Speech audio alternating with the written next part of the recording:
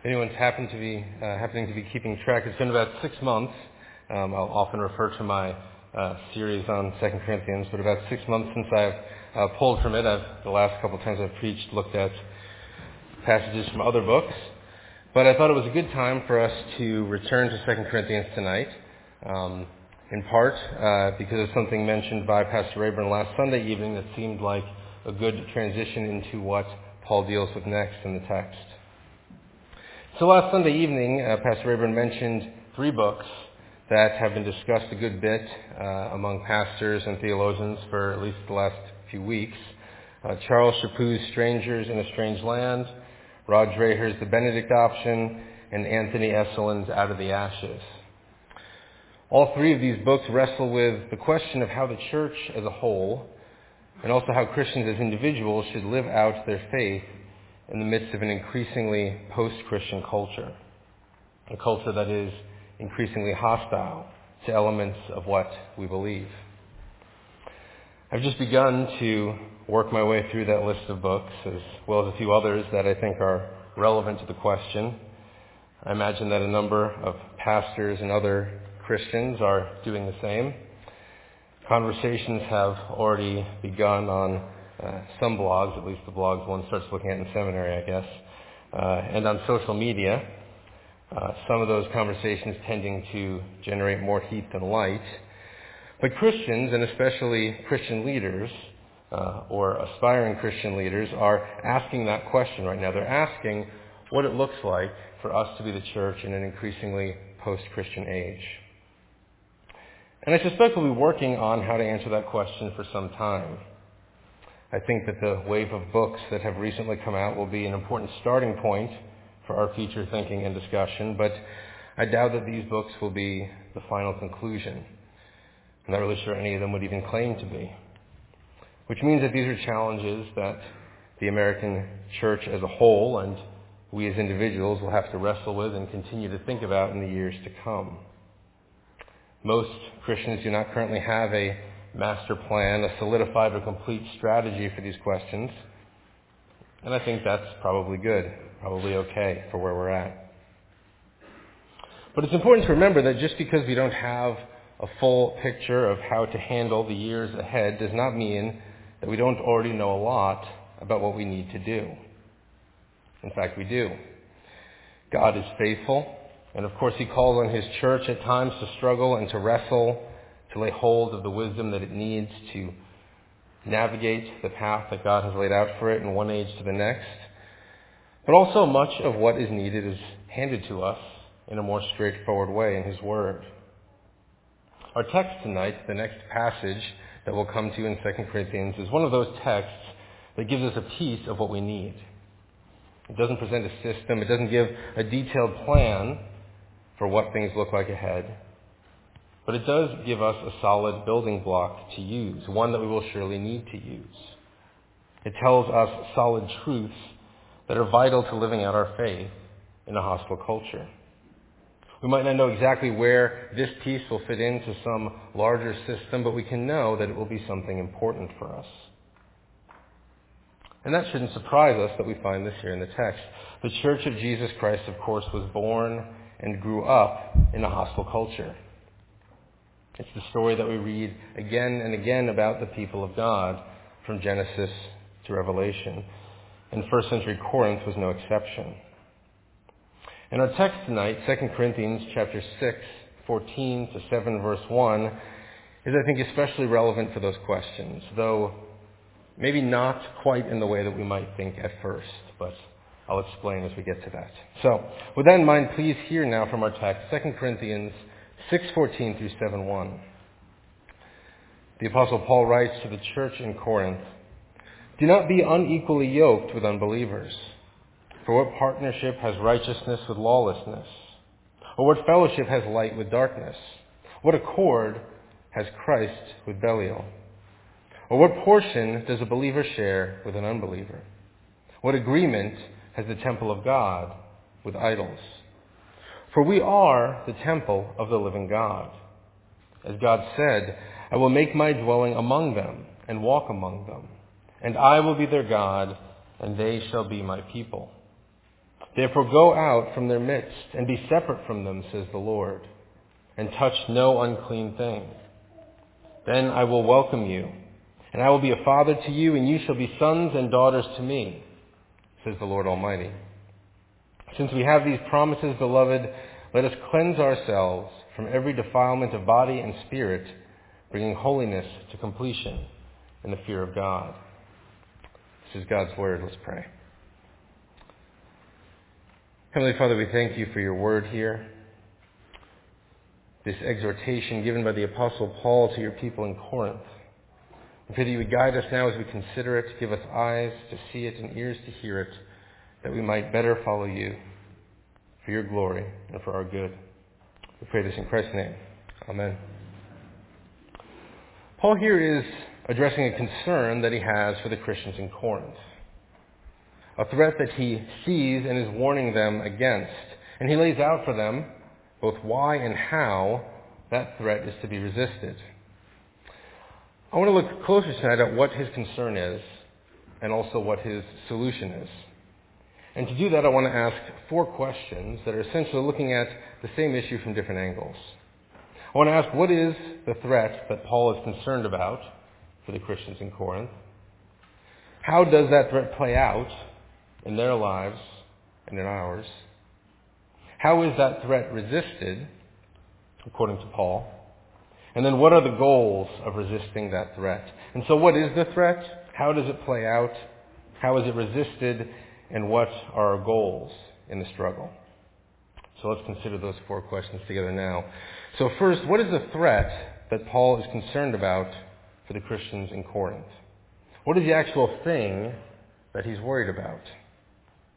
Well, we get him saying it in verse 14. He's concerned that Christians would be unequally yoked with unbelievers. So there we have it. That's the concern. Now, of course, having heard that, we still need to ask what it really means. It's a metaphor. So then what does Paul mean when he uses that phrase, to be unequally yoked with unbelievers? There seems to be 2 major interpretations of what Paul is getting at here. The first interpretation is that Paul's concerned about too much relational intimacy or social proximity between Christians and non-Christians.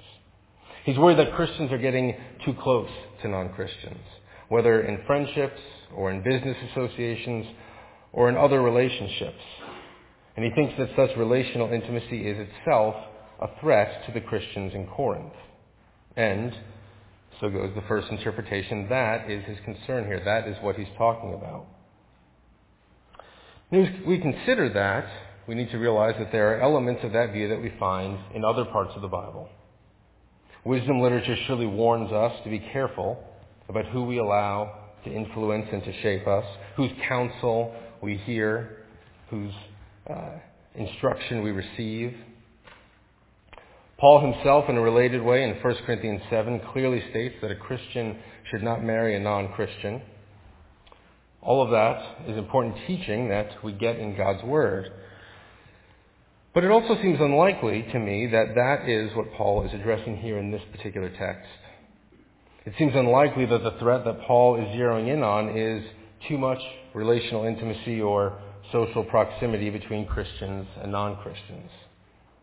And that's for a couple reasons, I think. First is that we don't see such a pattern of separation in Paul's own life and in his ministry. As we watch Paul's work and ministry, he's thoughtful, and he's obviously discerning in who he works with in ministry, but we don't see him actively avoiding engagement with or involvement with non-Christians in the world. Instead, we see him talking and engaging with non-Christians all the time. That is the pattern of his life and ministry. But more than that, if the strong antithesis that Paul makes in this passage, if the list of comparisons that he draws up are about the need for social distance between Christians and non-Christians, it would seem to contradict the very advice that Paul gave to the Corinthians in his earlier letter. In 1 Corinthians, we see Paul address several topics on how Christians should relate with non-Christians. But he never really orders a sort of blanket social or relational separation. In fact, at times it almost feels like the opposite. In 1 Corinthians 10:27, when addressing the question of how Christians should handle an invitation to dinner from an unbeliever, Paul doesn't even really pause to give guidelines as to whether a Christian should or should not attend such a gathering. He moves right past that question. He writes, if one of the unbelievers invites you to dinner and you're disposed to go, and then from there Paul goes on to talk about what they should do once they're there and food is offered to them that may have been sacrificed to idols. Paul is giving them guidelines, but the things he's focusing on is more the meat and the idols and not really the unbeliever. In 1 Corinthians 14:22-24, Paul is discussing issues with Christian worship, but in a comment he seems to assume that outsiders and unbelievers may be present with them in the worship service. But most clearly in 1 Corinthians 5, verses 9 and 10, Paul clears up a misunderstanding that the Corinthian Christians had over some of his earlier advice. He writes this to clarify. He says, I wrote to you in my letter not to associate with sexually immoral people, not at all meaning the sexually immoral of this world, or the greedy and swindlers, or idolaters, since then you would need to go out of the world. Paul, in his advice, was concerned about the influence of hypocrites who professed to be Christians, but were not living that way. But he makes it emphatically clear that his charge to avoid such hypocrites did not imply severing social ties with non-Christians. He doesn't even specify that they should just spend time with the good non-Christians. He seems to go out of his way to include even greedy and swindling and sexually immoral and idolatrous non-Christians. And so Paul does not call Christians to go out of the world. He finds that point so obvious that he doesn't even really engage with the idea. He moves on right from there. And so it seems unlikely that Paul is suddenly making that kind of an argument here in 2 Corinthians 6:14-7:1. While Paul is clear on marriage, while he's clear on the question of who we allow to influence us, and of course we would extend that to our children and to others in our community, he'll focus on influence, but he does not call on Christians to withdraw from the non-Christian world or to cut social ties with unbelievers in the broad way that this text has been taken by some. If we grant that, if that's not what Paul is getting at, then we're of course left with the question of what Paul is talking about here. Commentator Paul Barnett makes what I think is a convincing case that Paul's concern here is in the realm of worship rather than the realm of social ties. Barnett argues that Paul's main concern, the main threat that he sees, is that Christians in Corinth need to be diligent to separate themselves from the idolatrous temple cults in Corinth. And there are a number of reasons why this fits well with the text.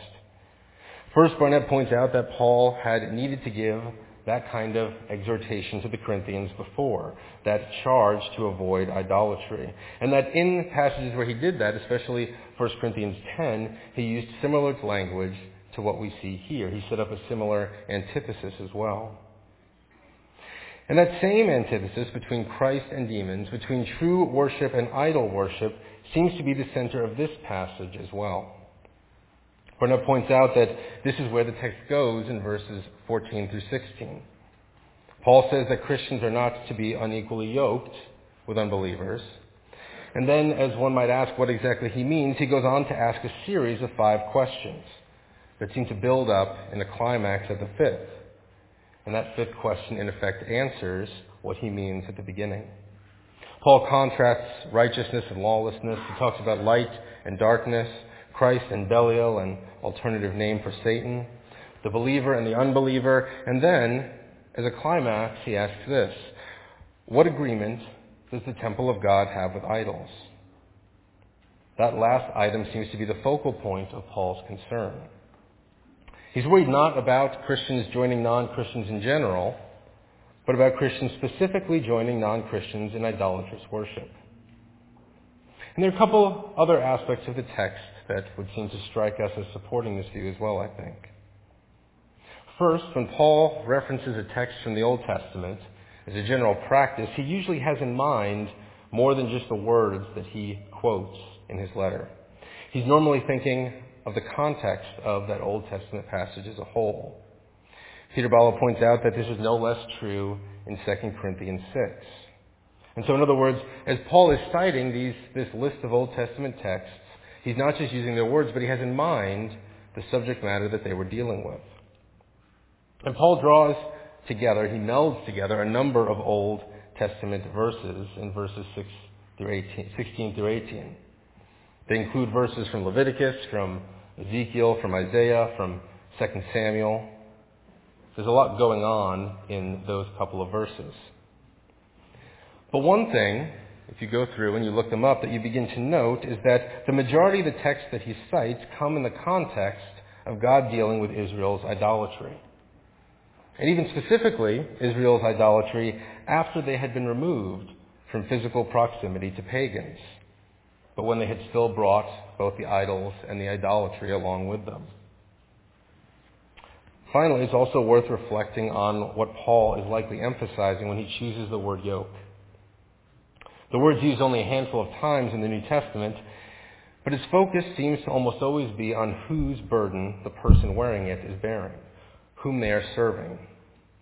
So Paul uses the term in Galatians 5 to describe submission to the laws of the Judaizers. He calls it a yoke of slavery. In 1 Timothy 6, he uses the phrase under a yoke to describe someone who is literally a slave.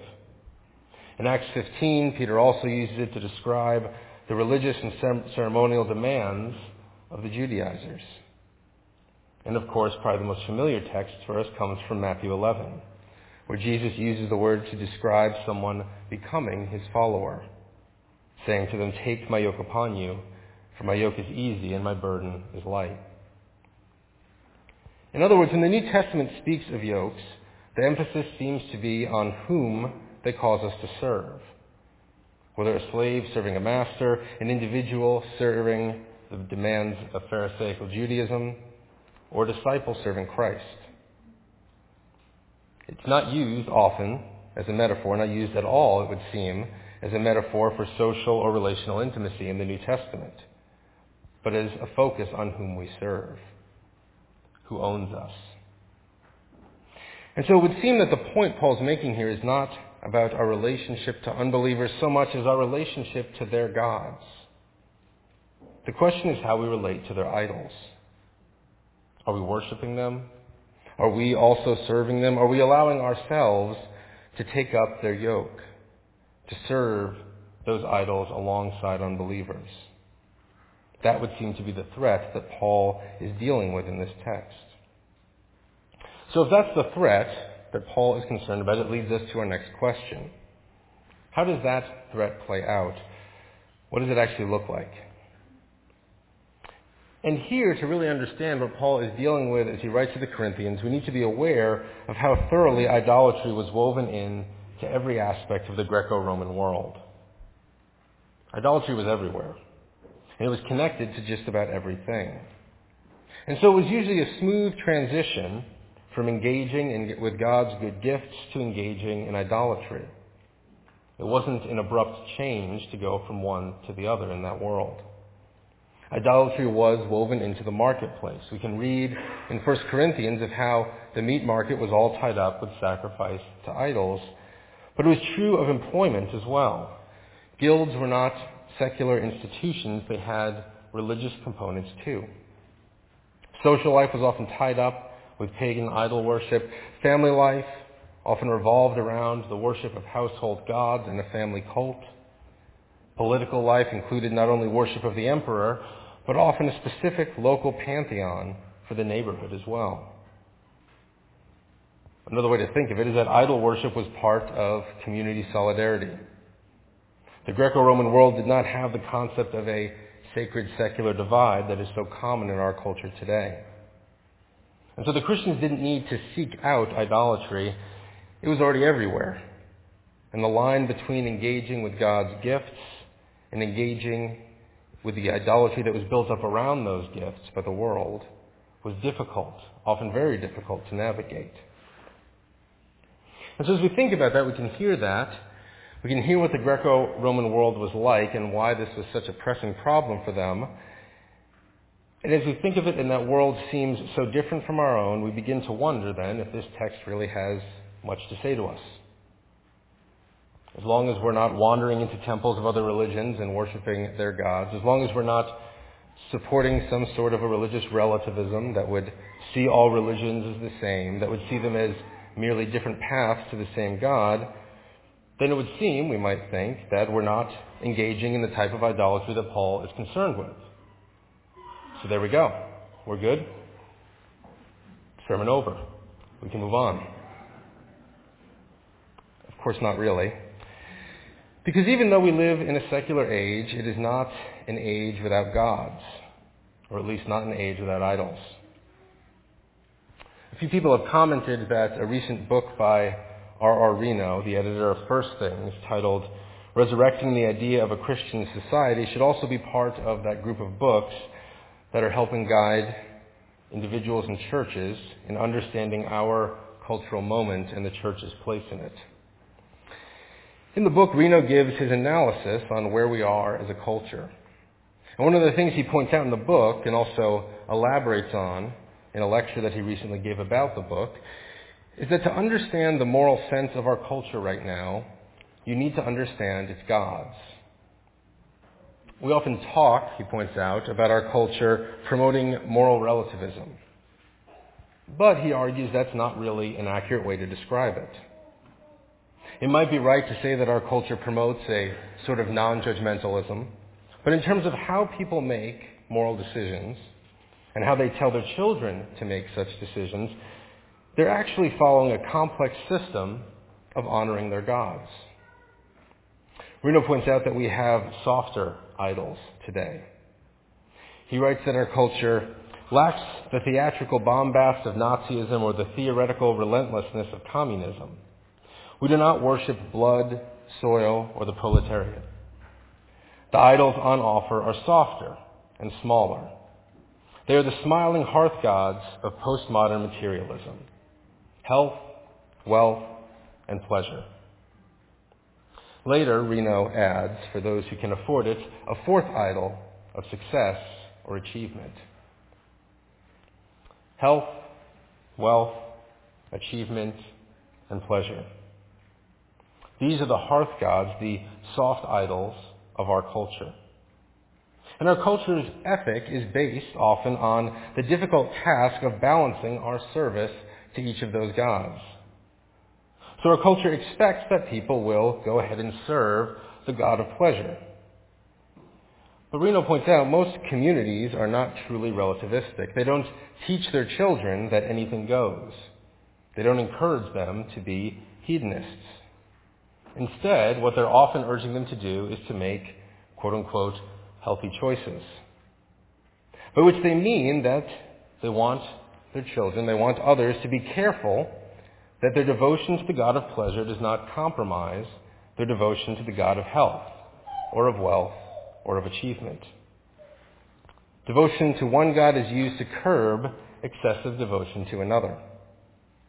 And on the other side of the equation, when students, when especially those high achievers, are run into the ground with worry and busyness, when they're told that their worth hangs on their achievement, when they are serving that pitiless God relentlessly, they find release from the demands of that harsh God of achievement, often by throwing themselves at the God of pleasure on Friday and Saturday night. Devotion to these four gods of postmodern materialism find their starkest form maybe on many college campuses, but they shape the world around us too. And just as in the Greco-Roman world, they're so integrated into our culture that we can often smoothly transition from engaging with God's good gifts into idolatry almost without noticing it. Because we do struggle with these idols, don't we? And none of them are in themselves bad things, rather the things the idols are made of. It's good to be healthy. It is a blessing to have wealth. It can be good to achieve, and pleasure rightly experienced is a gift from God.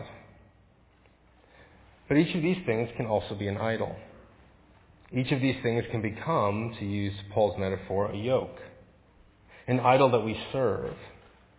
a hearth god whom we worship, a master whose demands we take upon ourselves.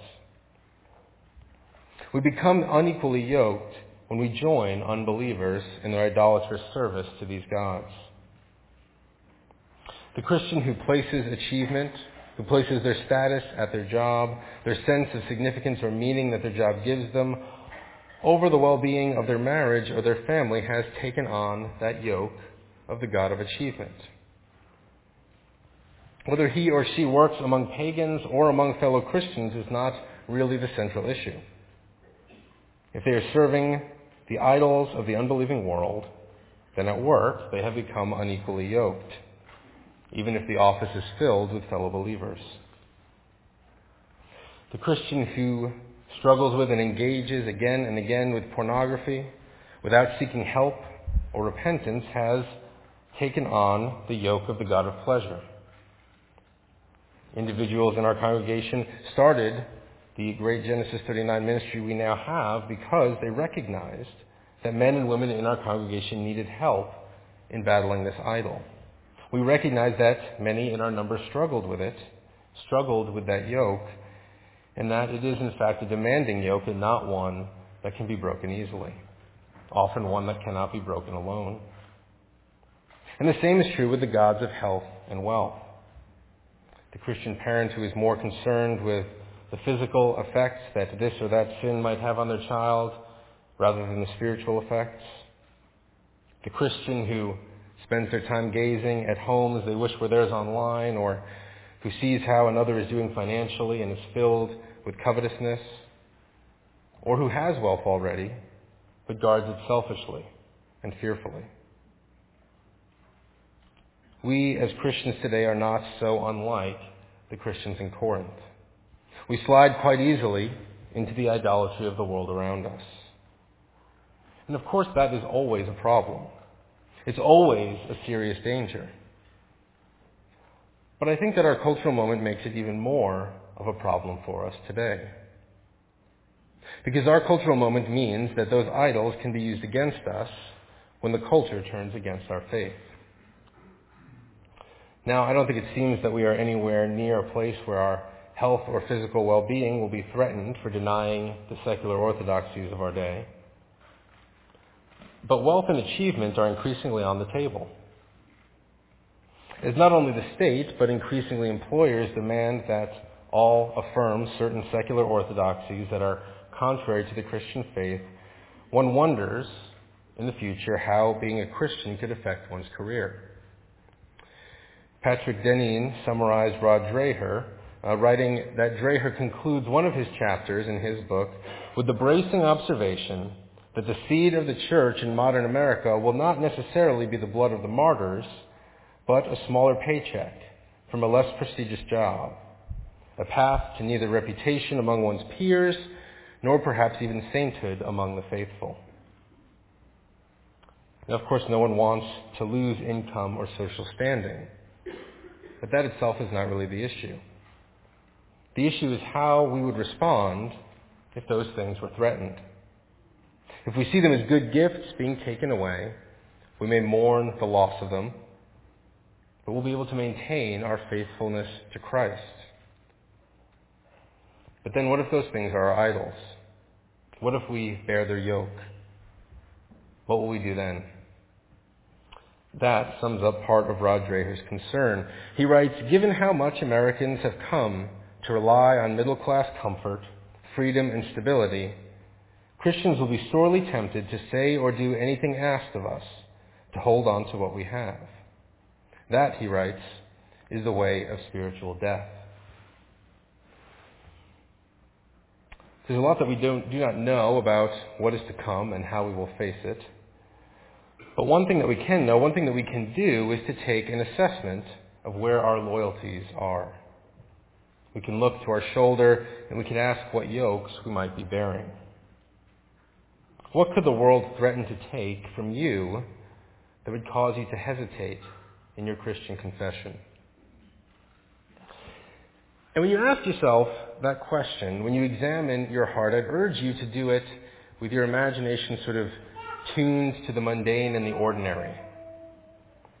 It's one thing to imagine being dramatically confronted with some harsh penalty, while others look on and needing, in defiance of some sort of snarling authority figure, to confirm the central tenets of our faith in Jesus Christ. Thinking of such scenes can be sort of inspiring. They can be the stuff of good movie trailers. They can also tempt us to be motivated by pride. But I wouldn't think of that kind of a situation. It seems unlikely at this point to come about. But what about something more mundane?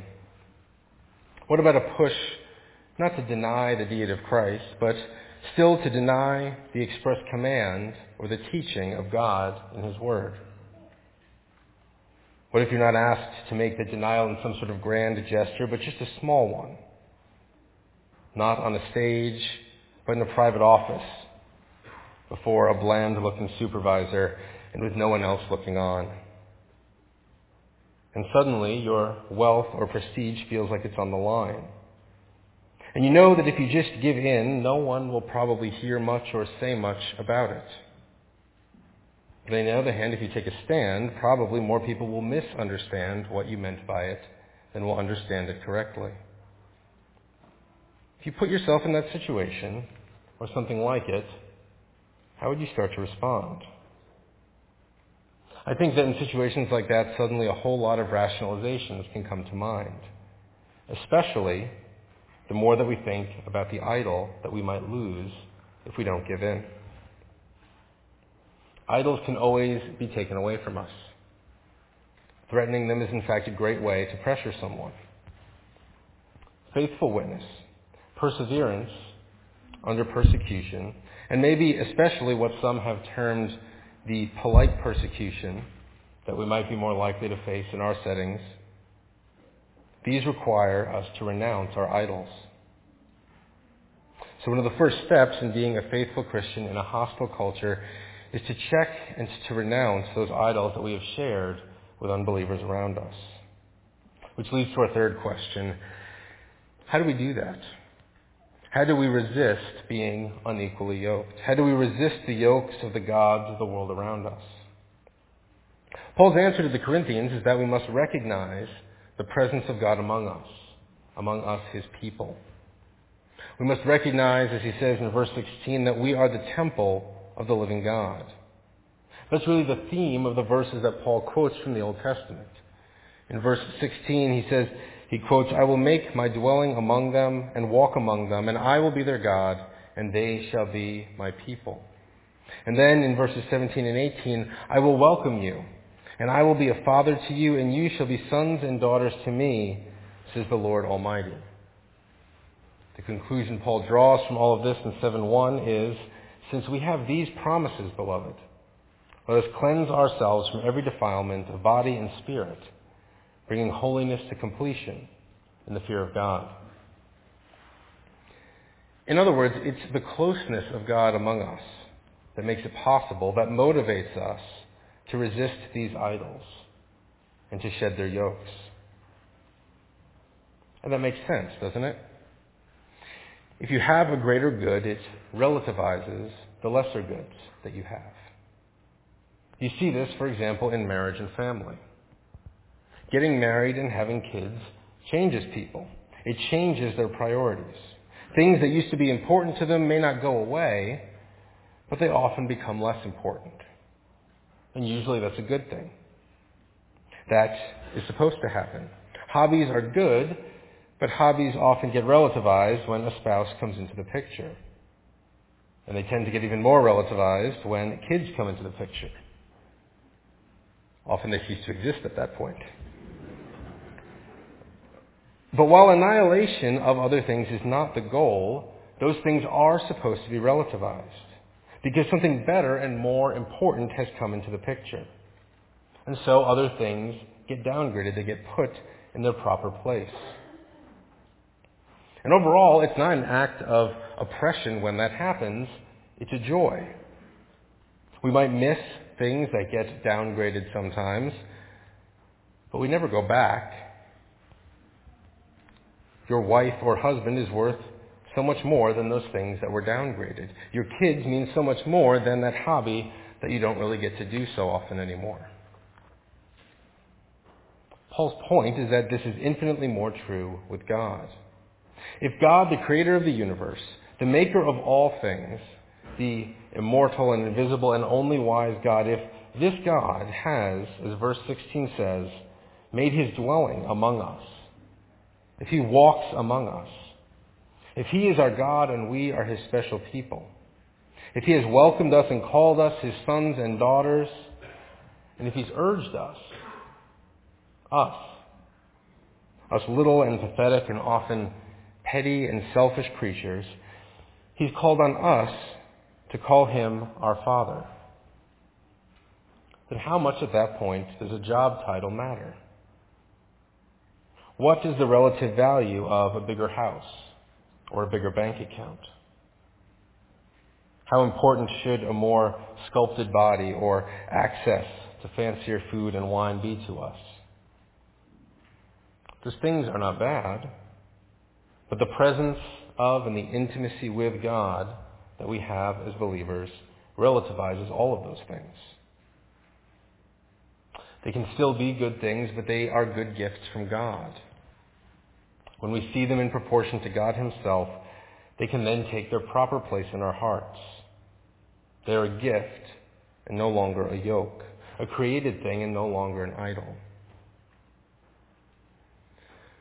Of course, that fact, that reality, is one of those things that is much easier to agree with abstractly, much easier to say out loud, and honestly much easier to preach about than it is to actually do, which is part of the frustration of the Christian life.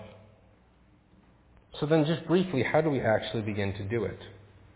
How do we know God's presence with us? Not just cognitively, but on a deeper level. How do we know it at the same gut level that we know that we want our idols? How do we bring that knowledge as deep into our hearts as our idol worship can burrow, so that that knowledge can push out our desire for such idols? In a lot of ways, of course, that is another sermon.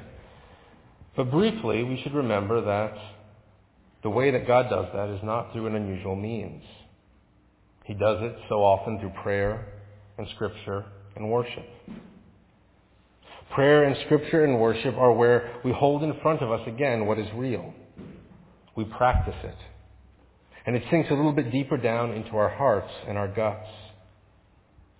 But if we're not holding that in front of us again and again and again, then it doesn't sink in. Of course, none of us are as good as we should be with applying those things. Some of us are, of course, farther along than others. Many of us, myself included, have a lot of growing to do. We can struggle to do these things. We can feel like there is no point. Why read the same Bible story again that we've heard before? Why pray about the same things we've prayed about so many times? Why sing the same hymns or go through the same liturgy that we've already gone through before? But it is then that we need to remind ourselves again that we are not just gathering information in these activities. We are, as one 17th century writer put it, practicing the presence of God. It takes practice for us to become more aware of the reality that God is with us. We tend to need lots of practice. So, where does that leave us? We said that the threat that Paul is concerned about is that Christians are taking the yoke of idols onto themselves. The way it plays out is that we can smoothly slide from engaging with God's good gifts to engaging in idolatry of those good gifts. And the way that we resist that is to become more and more aware of God's presence among us, among his chosen people. And so that brings us to our last question. What are the goals of resisting the threat of the yoke of idols? What is the point of it all? Why do we engage in the struggle? And there are lots of good and some very obvious answers to that. At least one is right there in our text in 7:1. It says that we are to seek these things to bring holiness to completion in the fear of God. Of course, we want to express rightly our love and our devotion to God, our thanks for what he has done for us. And we want to persevere in the faith, to attain to the resurrection of the faithful. We want to strengthen ourselves against the polite persecution that may come our way one day. We want to experience more purely the joy of bearing the yoke of Christ without the interference of the oppressive yokes of idols. All of these things are reasons why we seek to not bear these yokes. And many more exist beyond that.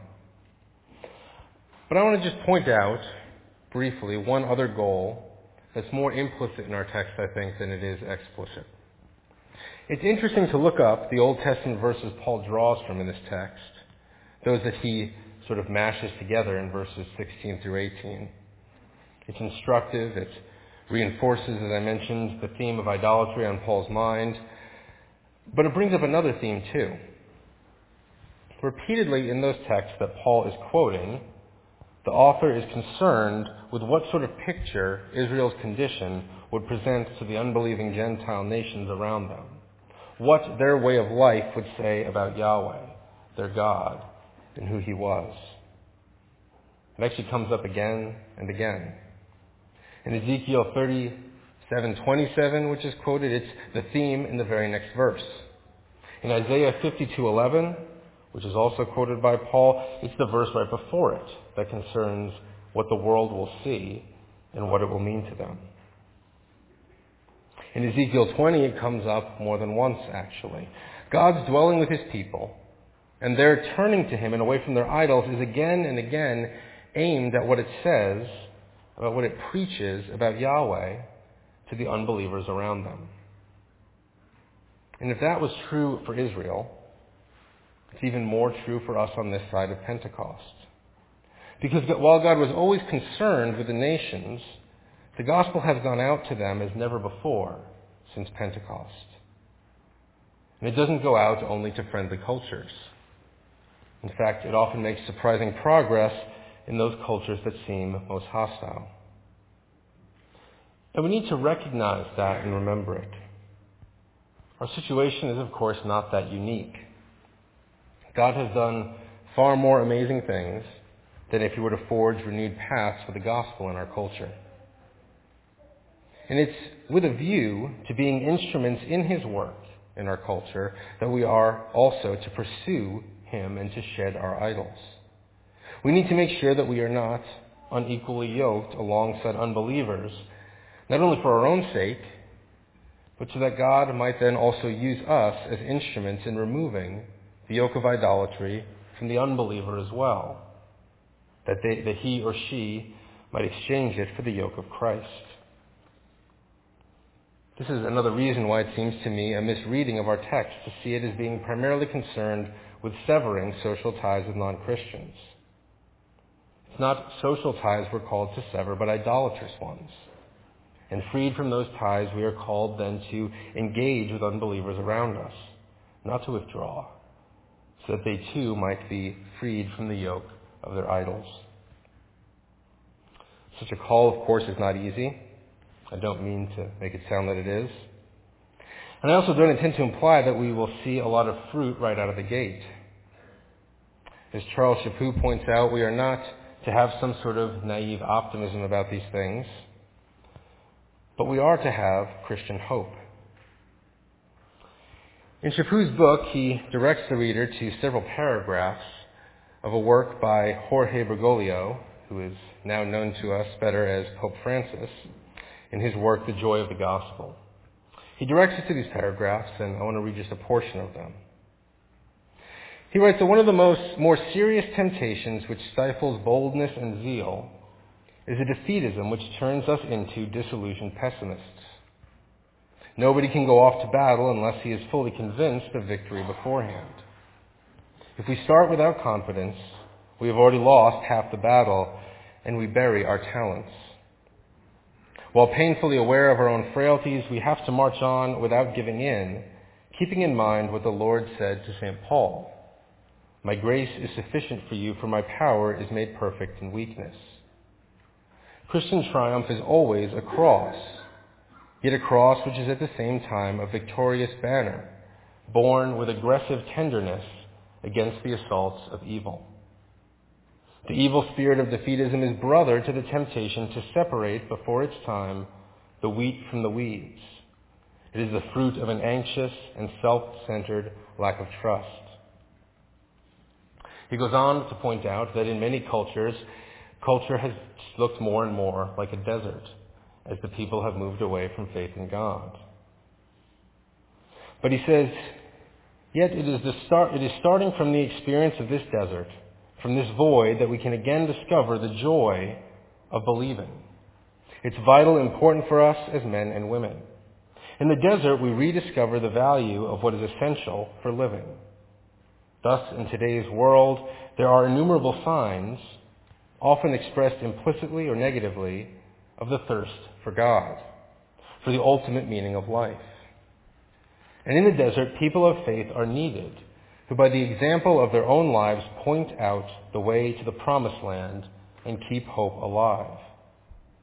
In these situations, we are called to be living sources of water from which others can drink. At times, this becomes a heavy cross, but it was from the cross, from his pierced side, that our Lord gave himself to us, a source of living water. Let us not allow ourselves to be robbed of hope. Paul reminds us in our text tonight that God is in our midst. He has called us to be faithful to him, both for our own good and for the life of the world. And so, as he says, since we have these promises, beloved, let us cleanse ourselves from every defilement of body and spirit, bringing holiness to completion in the fear of God. Amen.